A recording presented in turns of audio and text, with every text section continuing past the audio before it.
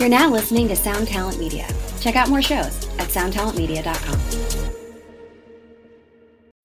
When you need mealtime inspiration, it's worth shopping Kroger, where you'll find over 30,000 mouth-watering choices that excite your inner foodie. And no matter what tasty choice you make, you'll enjoy our everyday low prices, plus extra ways to save, like digital coupons worth over $600 each week. You can also save up to $1 off per gallon at the pump with fuel points. More savings and more inspiring flavors make shopping Kroger worth it every time. Kroger, fresh for everyone. Fuel restrictions apply. If you have a great idea or something that gets people excited, there's no trouble raising the money. Mm-hmm. And if you can't raise the money, you better think about whether it's such a good idea. Right. Because these people, that's all they do is look at opportunity. If they see opportunity, they'll jump in and be your partner. Ladies and gentlemen, welcome back to another episode of 2020. I'm Siobhan Cronin here as always with Benny Goodman and Corey Peza. How's it going, guys? It's going great. I'm amazed at how fast you went into that from the last one. That's really good. Keep it going. I am so ready. Inertia. So Hashtag inertia. And so excited to have back again John Garabedian of the Open House Party, of V66, of so many other projects. He's back to just share more knowledge from with the us. Picture of Vanilla Ice. Yeah, we talk about that in this episode, but always such a great guy to talk to, such a fun, uplifting, positive guy with a lot of business knowledge. So definitely check out our previous episode. Stay tuned for this one. Don't forget to go to 2020-d.com and like and subscribe. Don't forget Corey's part of this. I think that Siobhan handled that very nicely, but we're trying to keep it short, tight, sweet. Keep it tight. 2020-d.com. Lost Symphonies are our band.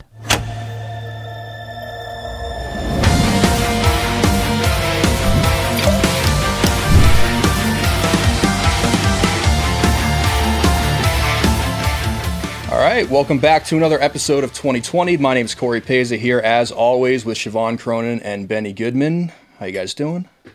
Good. Cheers, guys. Cheers. What are you cheersing with, Ben? Hopefully not alcohol, because that would scare me. Simply lemonade. Yes. The most important thing to ever look at when you look for juices, everybody, is not from concentrate. I will agree with that. But for everyone listening and watching that doesn't care about juices, welcome back to part 2 with our friend John Garabedian, the one and only, the founder of the Open House Party, the legendary. He's on Party Liveline now. You can check out his book, Harmony of Parts. Just absolutely full of wisdom and stories of music and history. Bullshit. And bullshit, too. Well, it's important to be able to Aren't weave we that all? in there. If you can do it, subtly enough, it doesn't really matter. Obviously, this is his fourth episode with us. The first two were from about almost a year ago now. It's kind of crazy. Yeah, you were one of our early guests, Yeah. John. You got to see us before we had some upgraded technology. Yeah, and this is I'm not a virgin now. Yeah, I don't think we've upgraded too much. Maybe not. Maybe it was far enough in. We were already. We set. certainly haven't increased our skills at all. No more sponsors. Ben is interrupting slightly less than he usually does. It's true. So He tried to take some of your advice from our previous episodes, but either way, part 2 of our 2021 talk, and in the previous episode, we dove into a few things. We talked about breaking Aerosmith, which is a little big band out of Boston, and a few other great stories, building radio stations, building TV stations. We talked about some of the challenges that John has faced, and really that seem insurmountable, and then to be able to continue on after you throw out some big numbers. I don't know if they were actual literal numbers, but you said that you basically ate some shit on some decisions. Yeah, and millions of dollars. Yeah, it's pretty crazy. So what I definitely want to get into... What else am I going to do with it? Right. You have such a great attitude, though. That's one thing I love about you, is that you tell all these... You have a positive attitude about everything that you've done in your life. And that's hard to come by, really. Yeah. And you guys will probably agree. It's Totally. really great to hear how you're No still more very 24-hour spirited. music television. No more, but we pay all the investors back 156%. Yeah. Right. Yeah. They were very happy. That's No all, more it's music always good. videos, but you get your money back, and we're going to give you 56% more. Well, that's what they invested for. Otherwise, they wouldn't have put the money up. It's kind of an interesting thing. We just witnessed the launching of the billionaires into space, And people are critical of the fact that all that money could have been spent feeding hungry people. And, you go, well, do we advance science, or is this really just some billionaires having fun? And it's an interesting philosophical question. Where do you stand on it? I don't have an opinion on it. No. I don't know. I'd have to think about it a lot. There's Elon Musk is convinced that we need a place to go besides Earth, because if something happens to this planet, we're done. And I'm not sure you can turn that around. I mean, who's going to go to Mars? Who's going to be the first person on Mars who's never coming back? Yeah, it's got to be a matter of perspective when you think about that level of wealth being used for something that's not directly benefiting immediately 99% of the world. Even though it could be argued, well, the technology that's being developed and the research that's being done could potentially be revolutionary towards other things, power, the Starlink thing he's doing with internet, worldwide internet. So I don't know how we got an interesting world we live in, nonetheless. Why couldn't they go? But here's the thing: is I think you used the right term when you said perspective, because I feel like it's more of like a Ray Kurzweil perspective for me. I feel like we should just back up our essence to a computer and then send it into space. So Elon Musk is not wrong. Our bodies are limiting us. Have you ever tried sending just an 8.5 by 11 paper with a backing and maybe some bubble wrap, as opposed to sending a frame? It's like 3 stamps versus $19. It's the same thing. Just send your essence, not even your brain, just the zeros and ones that make up who you are and the DNA of your being. It can be mapped, and then just put that into space. I think he's onto something. Okay. You should send an email. Well, maybe. Back to what I originally wanted to get into is... Back to the matter at hand. We talked about some of the struggles of building a successful business, but, even with those struggles, you did build very successful businesses. And what I want to hear is from the conception of your idea. And for example, when you look at, Open House Party, and you basically said, like, there's a need for this. I know why these weekend I know why radio sucks. I'm going to fix it. So you put that together, which is coming up with an idea, which in and of itself is incredibly difficult. But then you grew it into something so huge and with such a huge cultural impact. What point in that trajectory did you first have to I guess you'd have to start giving away your idea to other people, or relying on people to support something that got, I guess, bigger than yourself would be one way to put it. And how did you feel about that? I was trying to get a radio network, one of the existing networks, which was ABC Radio, which was the largest network at the time, or Westwood One, to represent me. And they couldn't figure out what it was. And they were in the battle over who was going to end up with Casey Kasem, which was the big show at the time. And I said, screw this, I'll start my own network. What's involved? You have to get the show distributed, which means you buy some satellite time.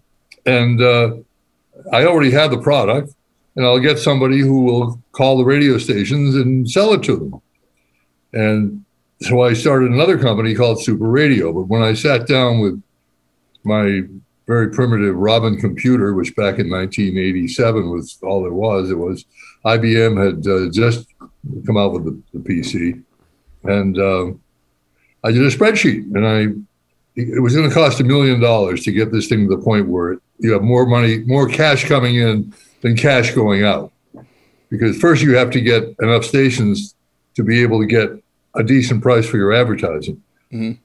Then you have to go out to the ad agencies and sell the advertising. And all this takes time. Then a couple months later, you have to run the ads. And then at the end of that month, you have to bill them. And then a couple months later, they finally pay you. So there's this backlog. It just takes time to build the audience, build the stations, build an audience, get the advertisers, run the ads, collect the money. And then, wow, now we have money coming in. And that was $1 million. And so I got partners to start a company called Super Radio, which was everybody put up money.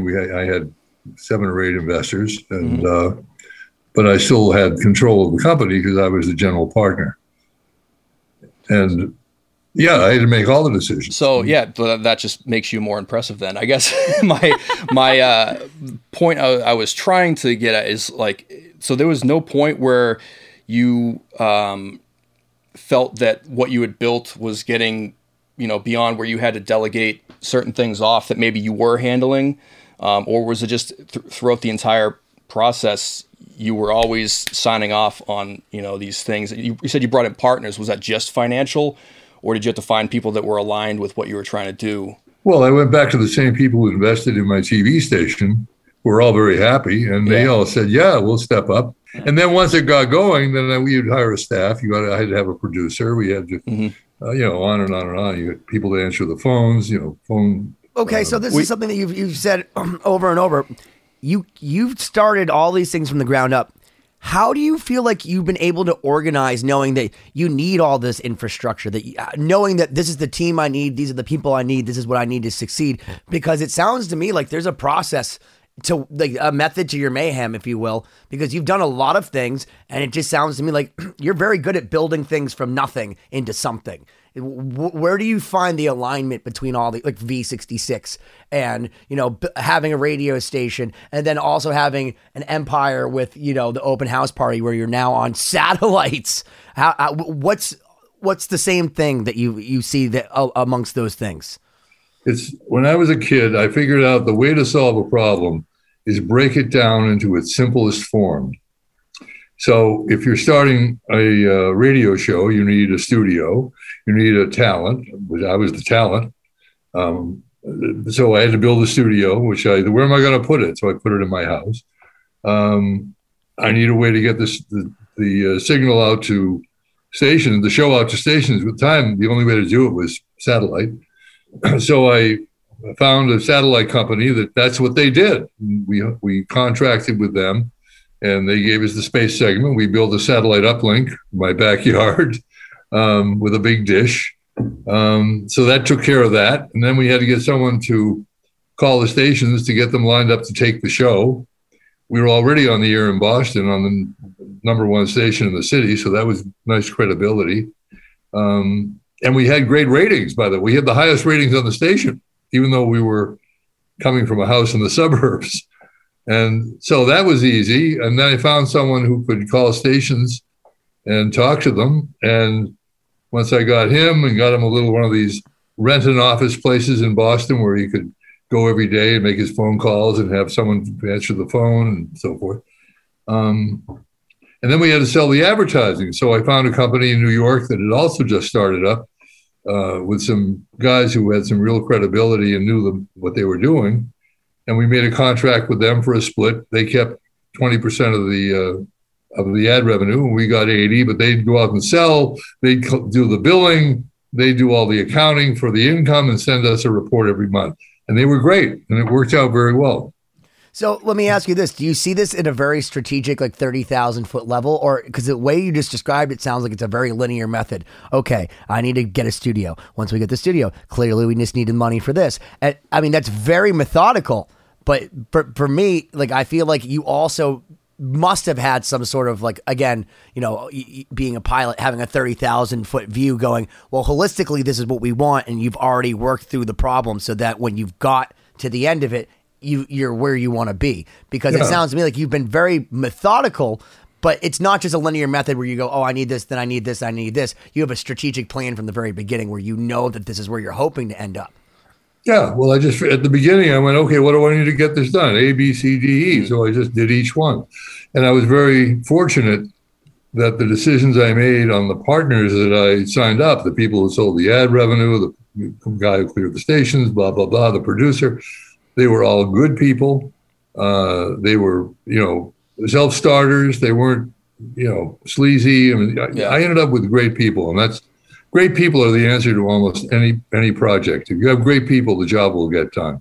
Let me ask you this, John. In the earlier episode, we were talking about musicians and what's your motivating factor. Do you want to be famous? Do you want to make great music? What has been your primary motivation over the course of your career? Like, what is it that drives you? Is it success? Is it a certain artistic goal that you want to achieve in your stations? Like, what is it that drives you in what you do? My mother, who used to smoke, and she had one of these Yes, dear. Oh, Johnny and his projects. I always loved projects. I like having an idea, and that was like, people like puzzles.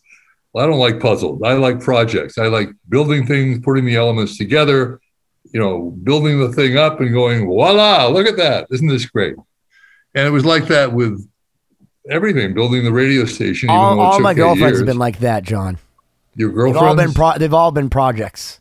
Now I'm the project, John. That's actually the key to defining successful. You want to turn your gain down because you're very loud. Sorry. I won't lean into the microphone. How's that? Okay. There's actually a limiter yes, on this. Yes, it's true.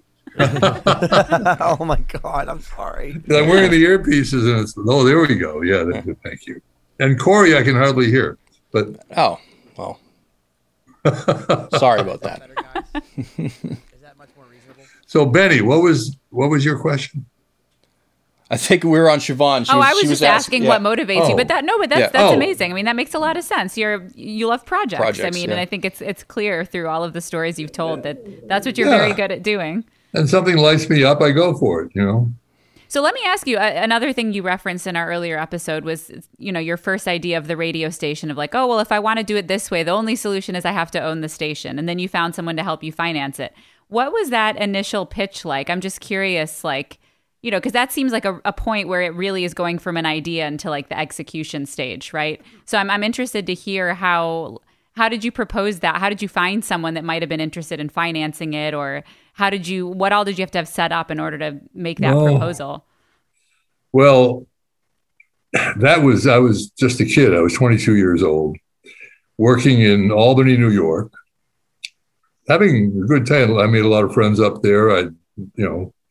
But I had to get back to Boston. So I reached out to the Boston Chamber of Commerce and asked them about, how we could get a partner or something and to build this thing. I didn't know what I was doing, but they were very helpful. And they hooked me up to the Framingham Chamber of Commerce. And so I went in and met with the guy at the Framingham Chamber of Commerce and the president of the local bank. And they said, who do we know who's like kind of eccentric and would put money into something like this? And they came up with the name of this guy named Norm Farley. And Norm Farley had just bought an old nightclub in Framingham that back in the 40s and early 50s was the home of a national radio broadcast by a singer named Vaughn Monroe. And they had the Camel cigarettes sponsored it. And they did this big 1 hour show with a big band on Friday nights. And he bought but the place was run down and lost business. So he bought it, and it came with 28 acres of land. 4 years after he bought it, he was approached by this company in Connecticut that had a chain of department stores like Target is now, called Caldor. And they wanted to buy 10 acres of this land to build a new Caldor in this area. And he sold it to them for $600,000. He bought the restaurant for $250,000, so he made the money. So he had money, plus he had another business. So I went to him, and he was this heavy-set guy, and he's puffed on cigars. And he said, well, I'm 61. And this is after he said, yeah, I might be interested. Then he said, I'm 61 years old. No Farley man has ever lived past 62. Well, he's heavy, smokes cigars. And it's like, of course not. But he said, my son might be interested. So he had a son who was like 37, 38 years old, Norm Jr. And so he introduced me to Norm Jr. Norm Jr. and I get along. And so Norm Jr. became my partner. And the way the deal worked out was I owned 1/3 and he took 2/3 because it's the golden rule. The guy with the gold makes the rules. And then, of course, along came the second applicant, which is backed by these very wealthy people, the owner of General Cinema Corporation, these two brothers who started a company called Zayre, which is now TJX, which owns Marshalls and a bunch of stuff.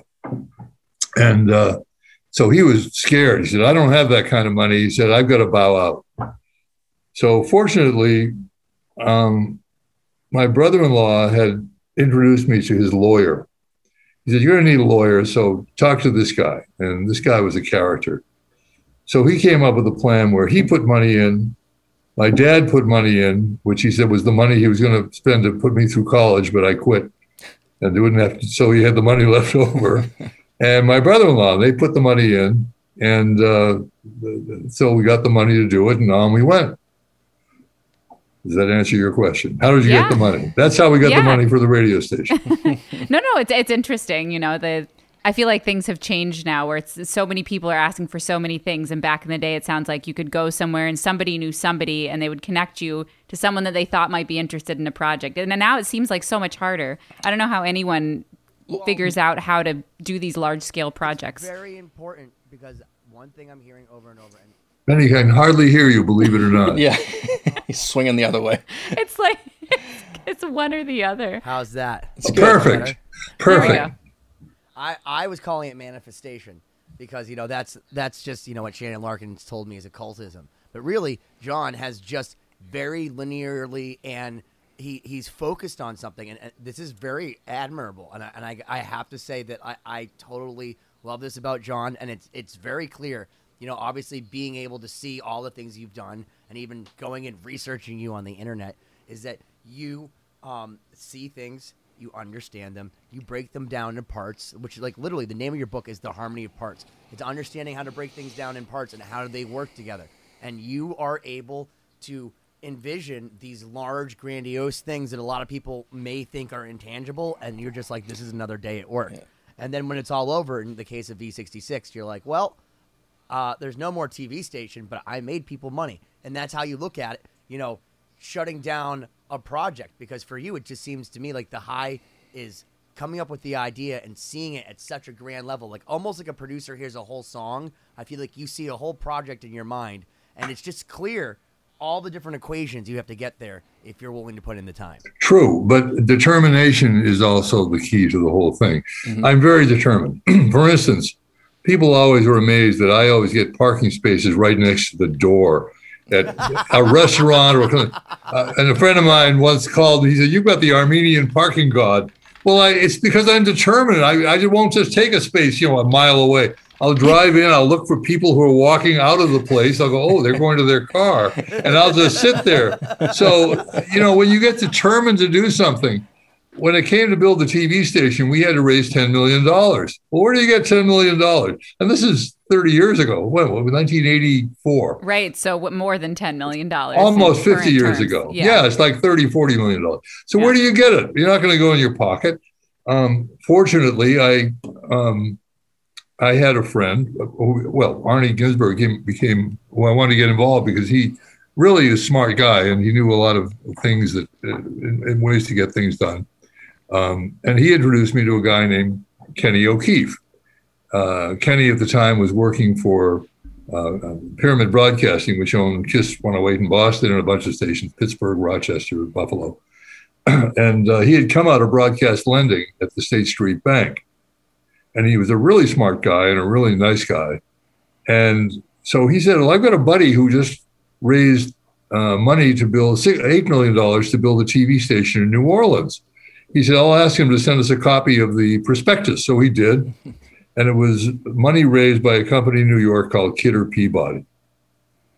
So we called Kidder Peabody. We said, "We'd like to come down. We have a project here. We want to see if we can get you interested in underwriting it."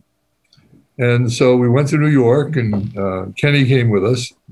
And Kenny, by the way, ended up as president of Clear Channel, which are an iHeart. Mm-hmm. So he's just a brilliant guy and a nice guy. And he helped us out. He came down with us, and we talked to them, and they got interested, and they said, "Okay, we're going to do it."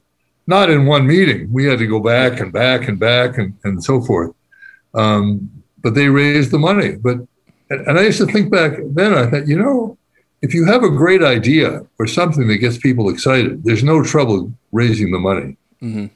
And if you can't raise the money, you better think about whether it's such a good idea. Right. Because these people, that's all they do is look at opportunity. If they see opportunity, they'll jump in and be your partner. It seems like asking questions is a big part of how you get from step to step. Like, whether it's how do I build a tower or who do I need to talk to? Like, yes, I think that's what's jumping out to me most of all. Because listen, your success is fascinating because so many people want it, and it's just not always clear cut, it seems. But it seems like you have a pretty fundamental way of navigating things, and it comes from that curiosity and the determination you talked about, and it seems like just not taking no and just going, oh, how do I get this? And it's clear the air. Yeah. I mean, keep it simple. If you keep simple what you're doing, it becomes manageable. If it's like, oh, well, this is over here, I don't know how to do that, and oh, I've got to do this, and you get distracted, you'll never get anything done. Yeah, I think this is because, thinking back to you saying that you love projects, it's something that I've noticed with other people. Like my husband, for example, is someone who loves to reverse engineer stuff. And like for me, I get overwhelmed by something. I'm like, oh no, it's too many buttons, it's too complicated, and I just like quit. I'm like, I can't deal with it. That's the challenge, though. He loves the challenge. Right, exactly. And so he loves like sitting and simplifying it and taking it apart, and I feel like that skill is transferable in so many ways, whether it's to something technological or business or whatever, it's knowing how to, deduce what are the problems that I have to solve here and how am I going to do it the quickest and most simple way. Yep, that's right. So that's amazing. John, you seem to be able to really pick out people that are going to have lasting careers and you've talked to me so emphatically about stars, that have become monumental successes after, because we've known each other for a while. You point at stars. And by stars, I mean like people with successful singles or whatever, or people you think are going to be successful. Like Babe Ruth used to point at home runs, except that was more than just one time. It was like always. Do you think that your personal determination is diametric to the people that you like give a lot of respect to? Like, do you think you see that tenacity in people, and that's one of the things that tips you off that Shawn Mendes is going to have a career, or Ed Sheeran? Because I remember like when Ed Sheeran, he was big, but like the way that you used to talk about him like a long time ago, which is like, he's going to be something. He's going to have a big career, this guy. And then like he's literally beating every record in the history of man touring. What you're saying, selling tickets is the most important thing in music. And then Ed Sheeran doesn't even have a band. So he's essentially a DJ. He keeps all the money. No band to split it up with. Smart. So what's your question, Ben? My question is, do you think you see that when you call out these stars ahead of time, do you see the determination in them like you feel in yourself? Is there a tenacity that you saw in Bruno Mars? Is there a tenacity? Because if you go and look, because if you, someone did this to me on a podcast, and I actually thought it was kind of cool, but also obnoxious, where they went through a bunch of my Instagram pictures where I was trying to showboat with famous people, and then made me say stuff. But if you go through the harmony of parts, there's like a photo section, which is what I look at first because I'm a guitar player, and you don't read the books. That's right. Bruno Mars, and you have Mariah Carey, and you do have you have the Bee Gees and Justin Bieber and Christina Aguilera and Selena Gomez and Rihanna and Kanye West, and it just goes on. Like, do you think that when they walk in, do you say that guy, that girl, they have it? Because you were with Adam Levine when he looked like a little kid. You're with Justin Timberlake when he literally definitely couldn't drink. Well, he was 15 when he first came here. Oh, Jesus. But no, there was no way predicting Justin Timberlake in that environment because he was part of a 5-person boy band manipulated by Lou Pearlman. Oh, my God. Who was their manager. There's a great book, by the way, by the late Lou Pearlman called Boys, Bands, and Billions or something. And it tells the story of how he put the whole thing together. Basically, he used to lease airplanes, and he used to lease them to New Kids on the Block. He said, how do these kids make the money to pay me this? And so that was the formula.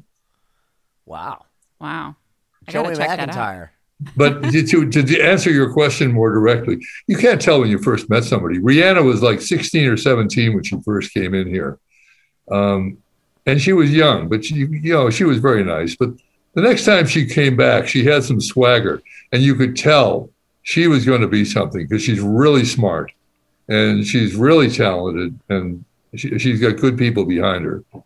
Ed Sheeran, what can I say? He's an incredible songwriter. He's a minstrel. an entertainer.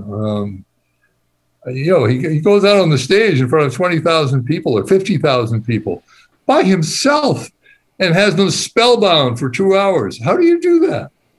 That's determination. That's confidence. 2 turntables and a microphone. Yeah. That's how you do it. And drugs. Lots of drugs. I don't Ask think David Guetta.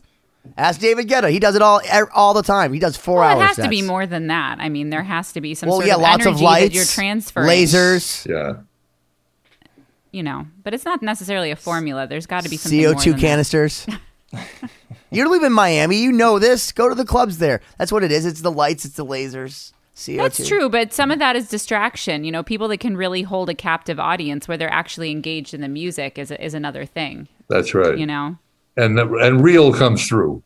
People can tell real and not plastic. I mean, Miami Beach, give me a break. It's like they used to say about Hollywood. Behind all that phony tinsel, there's real tinsel. That's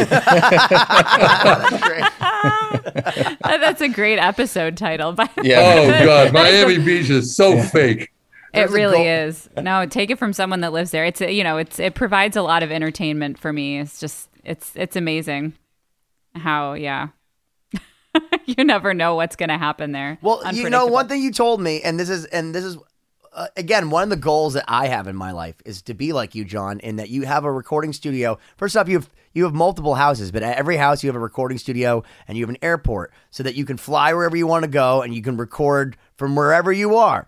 And I think that autonomy is just so liberating. It's wonderful just to think about. But you don't live right near Boston. So if Mariah Carey flies to Boston, people, you used to tell me, like, I would tell people we're in Boston, but then they'd get in the limo and it was longer. What was that like when you get people like, huge stars getting out of the limo, let's say, to your house and it's been 45 minutes instead of, 10?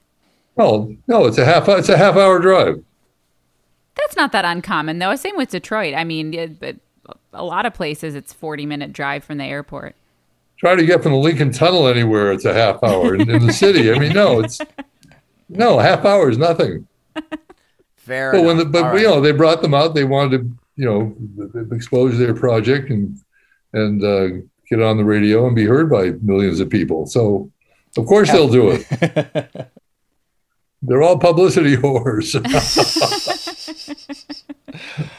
Right now, what's been your primary focus, especially because we haven't talked to you in a year? So can you kind of give us an update on what you've been working on? Yes. And your current successes? Yeah. Well, let's see. What am I doing? I still own 4 radio stations on Cape Cod, which last year we went through the hell of COVID, shutting down all business. And when every business is shut down, they're not buying advertising, telling people to come on down and see our closed sign. Sure, yeah. So we had 3 or 4 months of no income, followed by 3 or 4 months of very little income. And then it started slowly coming back. Fortunately, we did get the PPP loans that the government had, which they forgave. So that was very helpful. And I think they did the right thing in doing that. And then this year we came back on a flourish and we're hitting the highest revenues we've ever had in the past 9 years of running the radio station. So I'm running that. I have great people at the stations who do a great job, good managers. So I only get involved basically a couple of formal meetings every week and then a few phone calls during the week. And I'm building up a new national radio night show called Liveline, with an incredibly talented 20-year-old named Mason Kelter, who grew up as a fan of my show. And he said, there's nothing on radio that interested me. It was all garbage. He said, until I heard your show. He said, then I knew this was something. And he said, I want to do that. So he's my protege and he's doing a phenomenal job. And we're adding stations left and right in a tough environment because the radio companies have all consolidated and they're trying to create their own programming. But in the meantime, they've created these insipid, dull radio stations that are just driving people to the streaming services. Because if you want to listen to music and you're 20 years old, the last place you're going to go is the radio. If you're 15 you've never listened to radio except when you were in the car with mom or dad. Right. It's because there's nothing there for you. You go to Spotify on your phone, you get all the songs you want, and there's no entertainment on radio, nothing to make you excited, nothing to say, oh, I don't want to miss this, don't want to miss that. I like this person. What we found with Liveline is we're getting all kinds of young people calling from, 12, 15, 20-year-olds, 25-year-olds. They're calling all the time. And they say this is the only time they listen to the radio is at night. That's amazing. I mean, I think this is something we also talked about in our prior episodes, 1 and 2, is the sort of the corporatization of radio and probably TV also, where it's, everyone's trying to lump everything into one thing, and you've got several markets that have radically different audiences that are being lumped into one sort of corporate structure of, okay, here's going to be what we say, and here's our little plug that we're going to insert for this, and it doesn't apply. And you're right. I mean, with people that have the choice to go to streaming services and listen to exactly what they want when they want and skip all the garbage in between, I mean, you have to have something else to offer. And the 9 minutes of commercials they expect you to sit through. Right. Hello. Yeah. So you absolutely, to have people be interested in radio, you have to have something to draw them in, personality, programming, all these things that you've been so great at. So it's great to hear that you're still doing it. Have you found that there's different things that you need now? Because when you first started, obviously, like, there weren't smartphones. There weren't so many distractions. I was sitting with Paul Lorenzo earlier when we were watching a video of some band in the 70s, and they were all the people in the crowd, like a whole huge, giant, like 80,000 person crowd were just dancing. They had no phones. They weren't distracted by anything. There was nothing else.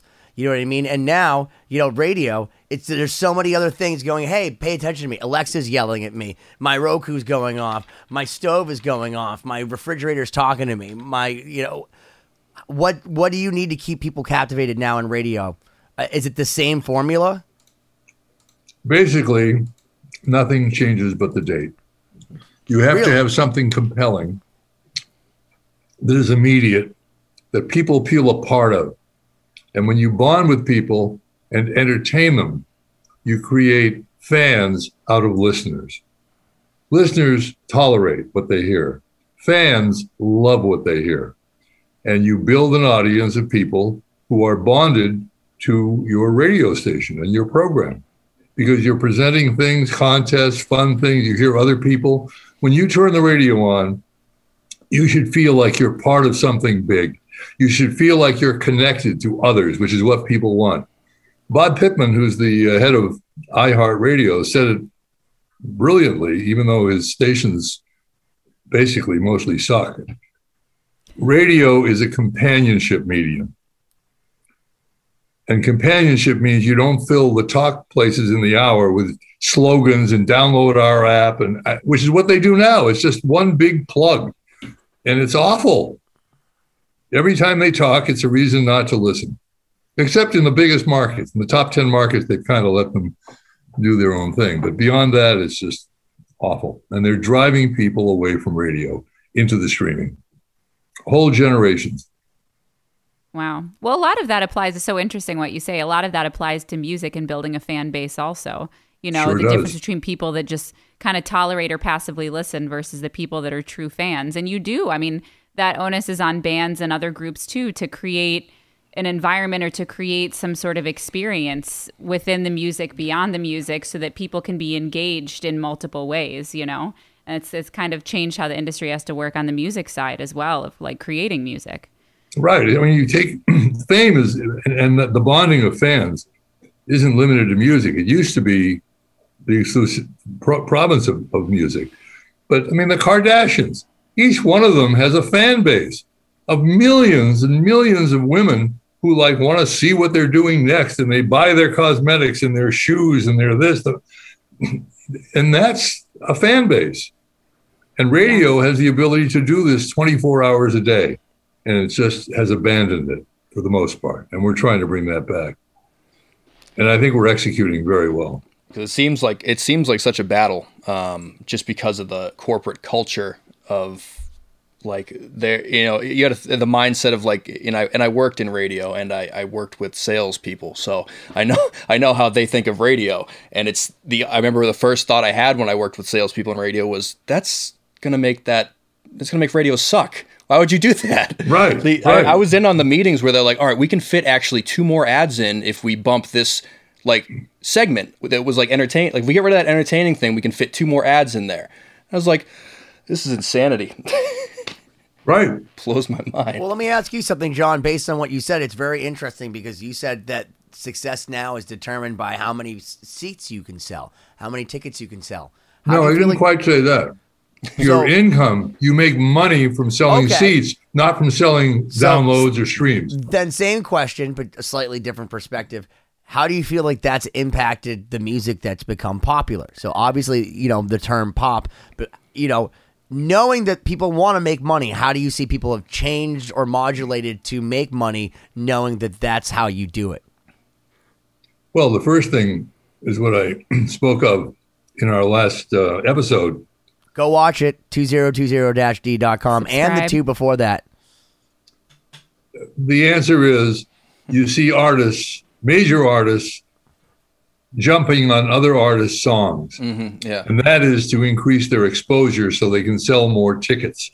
They make money from tickets and merchandise, not from selling music, not from streams, certainly not from CDs. I mean, so you're saying like, if a band so maybe the opening act for Justin Bieber that they're trying, Justin Bieber is riding the coattails or maybe some of the magic that he may once have had with that, but they're opening for him.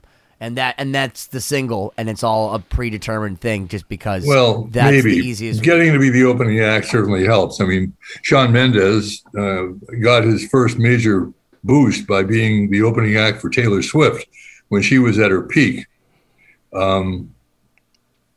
Right now, there's a song out by an artist from Australia named Kid Laroi.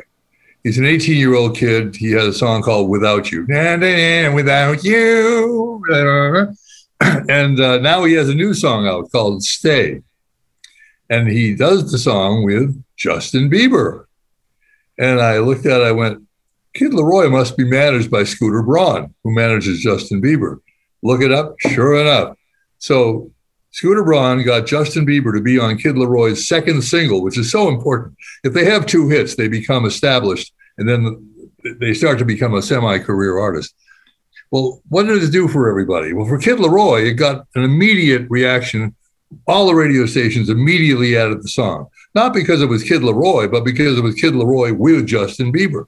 Mm-hmm. What did Justin Bieber get out of it, aside from a cut of maybe the revenues that they get from the song?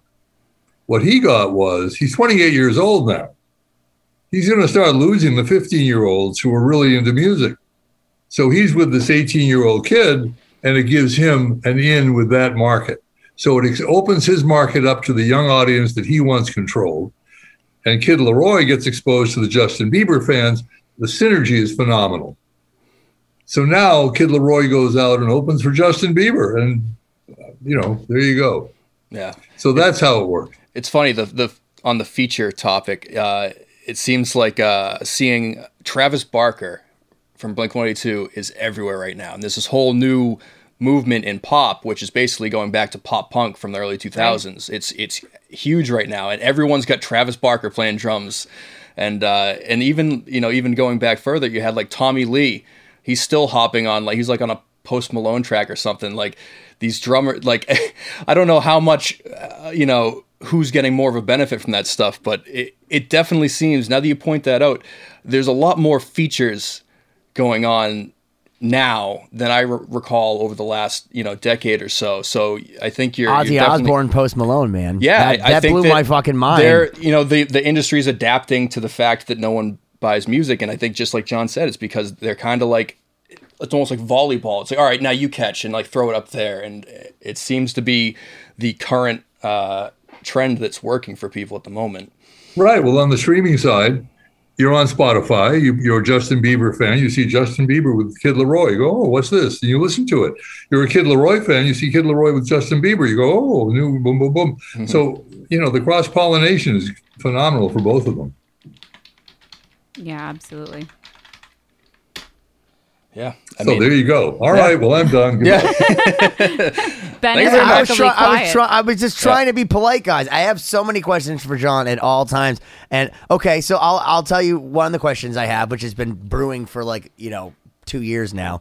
one time, John, I was at your house and you casually took out this like leather bound Rolling Stone. And you told me that you could buy, like, I guess, I don't know if it was a year's worth of Rolling Stones magazines from like the 70s, all bound. And then you continued to open it up to like a full page or maybe even 2-page feature on you in like 1970 something. 72. What? I'm sorry. I guess my question is, what the fuck? Well, that was because I was program director of a station in Boston. It was like the dregs of Boston radio. Was it a big deal back then in 1972 to be a Rolling Stone? Yeah, it was a big deal then. It's not a big deal now. Oh, it isn't? No. No, not now. No. But I mean, like, I'm trying to determine if it was like 90s, big. That was the peak of Rolling Stone. Yeah, because I mean, Rolling Stone in the 90s, like if you were on the front of Rolling Stone, like it literally meant you made it. Now, if you're on the front of Rolling Stone, it just means like cool. You're at the airport. Pre-internet. Well, in the 70s, there was a song called "The Cover of Rolling Stone." On Columbia who was the artist? I forget. Doesn't matter. What was the question? Where were we talking?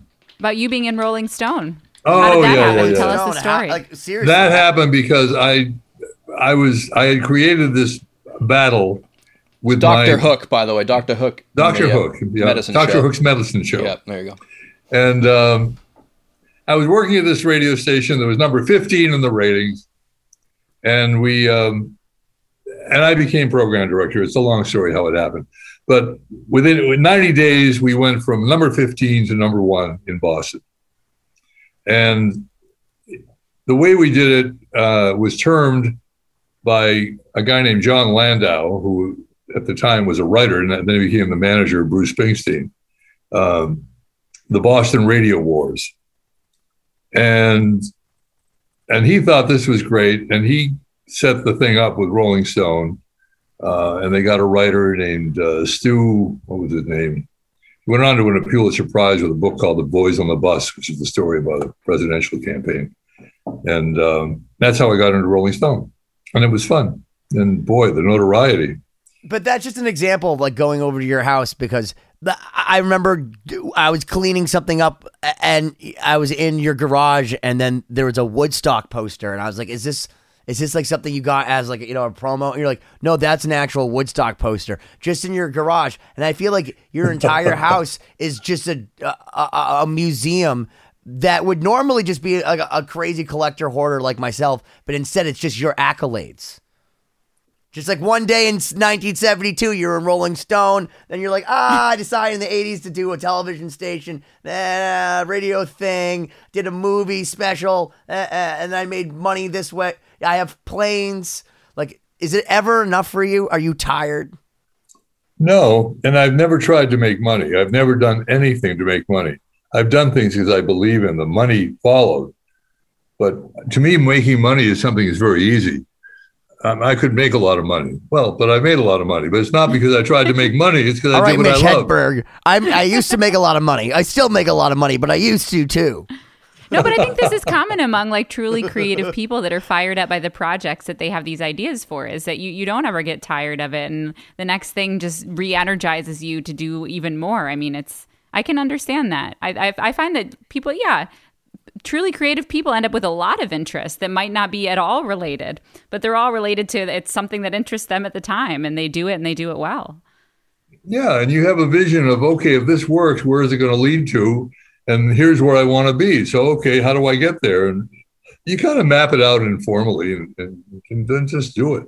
And you hit the usual roadblocks along the way and deal with them and, Well, speaking of unusual interests, as Benny referred to, you're a pilot also, and you like to fly planes. So can you tell us a little bit about how you got into that, or what got you onto planes to begin with?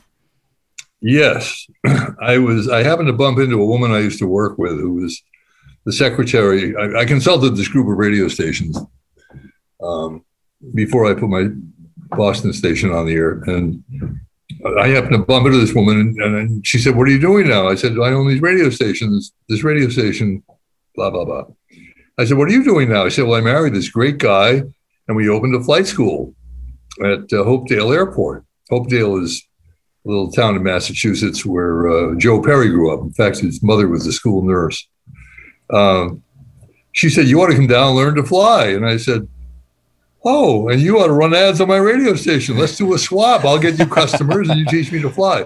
Because at the time, I bought property in Vermont, and I was driving up every Friday night with my buddies, and then coming back on Sunday, building a cabin up there. And so she said, "Well, let me talk to Steve," and da-da-da. And that's how it happened. And we did a deal, and I learned to fly. And then I ended up getting into it big time. I had no particular interest in airplanes before that. I just thought it was some unattainable thing that, it was hard to do. And, it takes some work. But again, it was a new, notch on the handle of the gun. Yeah, it's amazing. So I've always wanted to take flying lessons, so I'm fascinated by that. Do it. Same here, yeah. But I know at one point you had 16 planes. What about flying? What on earth about flying? I had 23. Jeez Louise. Okay, so 23 planes. Look, I have like 170 guitars, but I got to feel like a 23 planes is even more than that as far as per capita. So like, what about flying and airplanes? Obviously, just I'm guessing the engineering of airplanes makes you so fascinated, where you've become so enamored to do this. Well, I don't know. First of all, I have a house in Vermont, and I have a house on Cape Cod, and I have a house in Boston. To go from one to the other takes time. If I want to go from Boston to Vermont, that's a 4-hour drive. If I want to go from Vermont to Cape Cod, that's like a 5.5-hour drive. So having an airplane, it's a quick hop. That's number one. Number two, it's enjoyable. It's, you're up there, you're looking around, it's beautiful scenery, it's fun. It's a quick trip. You can bring your friends along. I don't know. Have you had any scary moments flying a plane? Anything that was like freaked you out or danger? I don't know. That's what I always worry about. Well, there's an old saying about flying that it's hours of boredom punctuated by moments of sheer terror. And it's true. It's true. But no, you really don't get scared. You just, deal with things. If you're smart, you avoid weather because weather will kill you. Somebody once said to me, what's the most important thing you've learned after flying for 40 years, which I have? And I said, it's learning when not to go. That's the most important thing you learn. Well, I've always been fascinated with planes and flying. And I remember my dad used to take me up, once a year on my birthday, we'd go to the airport in Mansfield and just hire someone to take us up and fly around. I always liked it. But, you mentioned all the parts that I'm familiar with, which is, flying's fun and it's beautiful, but you seem to be somewhat of a collector as well. What is it about that aspect that you enjoy? I'm a guy, I love machines. Yeah. And the airplanes are all different. They all have different characteristics. They fly differently. Some of them are for different purposes. Some of them go real fast. Some of them don't, but they can land short. Mm-hmm. The runway I have at my place in Vermont is only 1,300 feet long on top of a 2,200 foot mountain. So the air gets a little thinner up there. You have to deal with it, but it's never been a problem. All right, I have a very important question because getting back to the Blink-182 thing, not with Travis Barker, but with the other guy, he wrote a whole book about aliens and that there's a bunch of UFO stuff. You fly a lot of planes. So are there really aliens? I've never seen anything. Although I saw something in Vermont one night that was really, we didn't know what it was. It was kind of bizarre, just this thing. But I don't know. I can't imagine it. Huh? So it was unidentified? Oh, no, it wasn't identified. You're in the middle of nowhere. And you see this listen, I feel like now with Google and with how much there's like stuff out there, there's like just blatantly stuff that people are saying like, yeah, we don't know what that is. Like, do you think it's aliens, or do you think that like people are just have crazy technology or drones or whatever? Because like the pyramids are weird. They are weird, but I don't think the pyramids necessarily have anything to do with aliens. I think there probably are aliens. I think there probably are life forms that are humanoid-like out there somewhere. It's a big, big, big, big world, big universe. Statistically, Stephen Hawking says that there definitely is. Yeah, the odds are there have to be. I feel like the greatest sign of intelligent life is maybe they haven't tried to contact us. You always steer us in the most odd direction at the end Well, of an no, episode. come on. Aliens, everyone wants to know about aliens. And I feel like if you've been flying for 40 years, you read about all these things and they have like, the Air Force pilot. It's like, oh no, we saw the fire in the sky.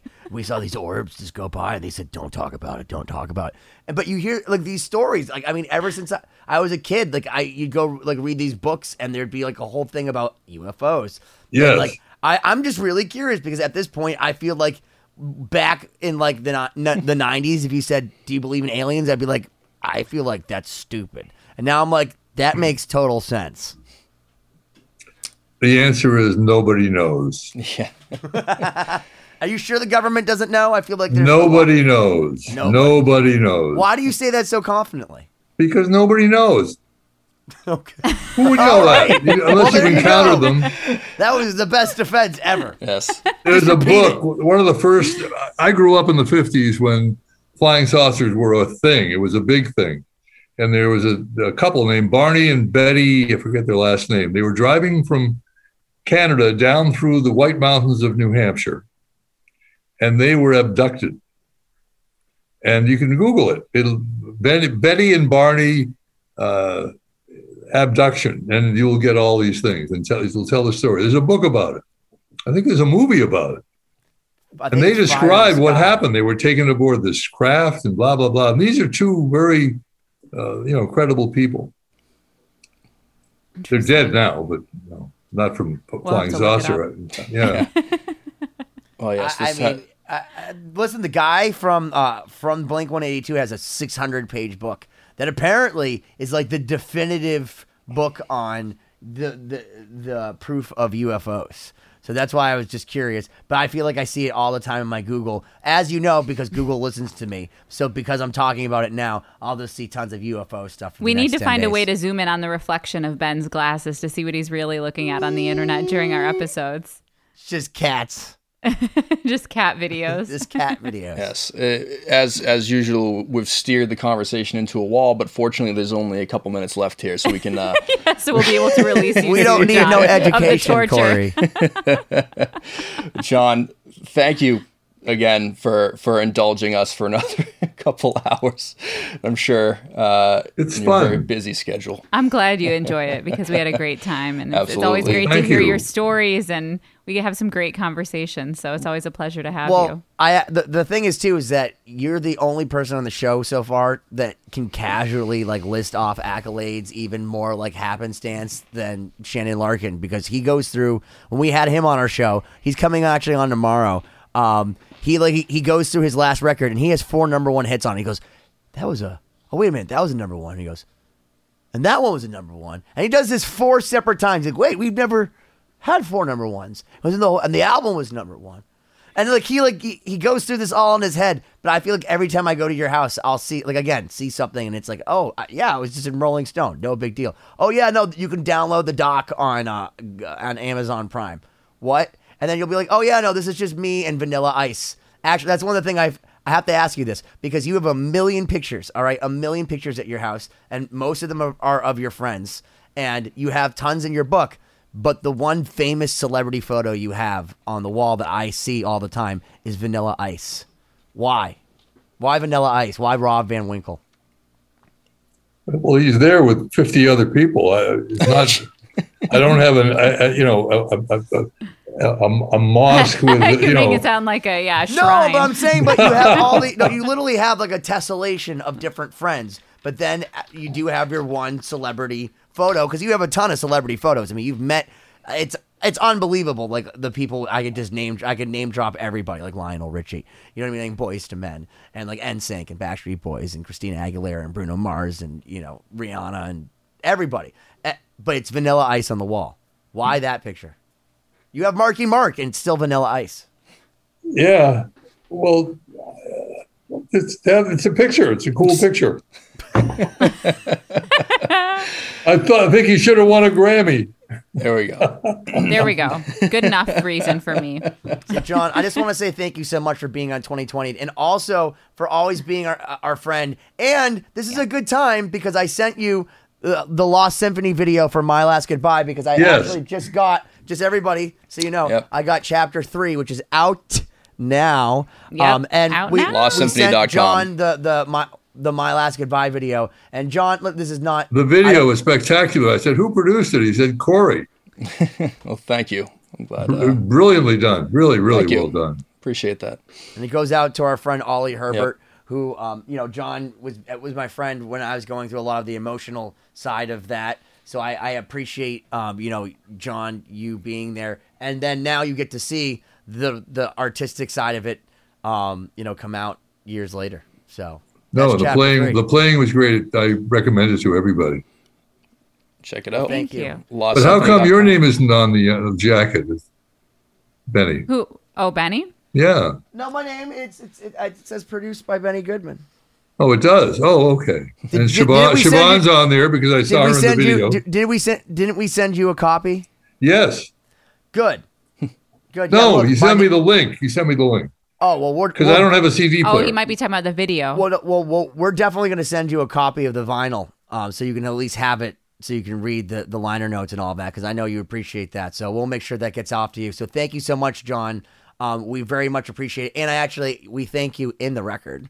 So, I guess the last thing I'll ask you before you leave is, so a lot of kids now are buying records, vinyl records. And I think this is one of the first years that vinyl records have surpassed CDs, as you made fun of so eloquently. Why do you think people are buying vinyl now as opposed to before? Is it a sound thing? Is it because of the art? Is it because it's bigger? They need something physical? Why? Because it's got a cool factor to it. That's all. That's It's it. a cool factor. It's a collectible. A lot of people still collect postage stamps. There's something about it that's collectible. And Sure. vinyl is collectible. To old people, it sounds different because it's smoother. Vinyl records. Well, our vinyl's have a limited smoothness. edition, and you can get it signed by us, and it's a limited edition blue vinyl, blue marble vinyl. Yep. So if you want the blue marble vinyl signed by everybody, and I love Kelly because our guitarist Kelly Karoluk, he signs it Kelly K. And I feel like Randy Rhoads, like the same things, like all these great guitar players, like sign their name like they were just in like cursive class. And like you see all like my signature's nothing.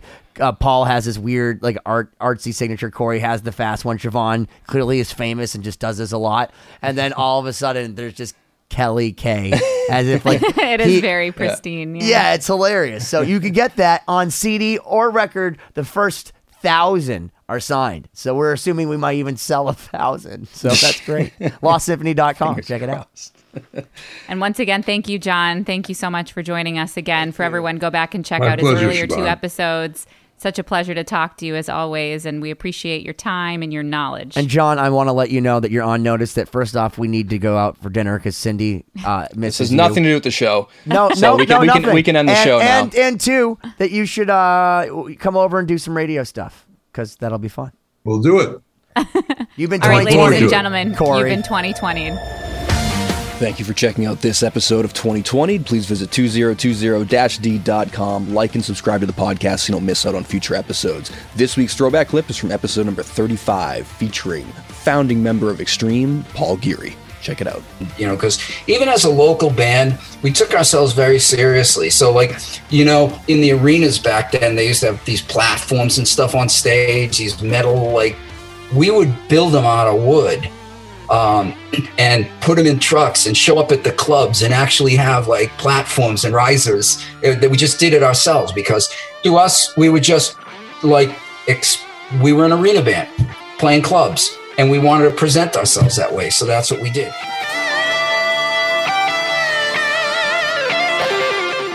One Hit Thunder is a podcast where we both celebrate and have a good laugh about bands and artists that had just one hit that we all know. Each week, we're joined by a guest from the world of music or comedy to learn more than you ever thought you would about some songs that you can't forget. And we decide if they brought the one-hit thunder or were nothing more than a one-hit blunder. Look, if you listen to the show, you're probably going to laugh, and I guarantee you're going to crush next time the bar has music trivia. Tag Team, Jane Child, Meredith Brooks, Looking Glass, Sean Mullins, Eiffel 65, EMF, Crash Test Dummies, Crazy Town, Chumbawamba. We have hundreds of episodes in our back catalog and a new episode each week, so pass the Dutchie, make sure you're connected, and subscribe to One Hit Thunder wherever you get your pods.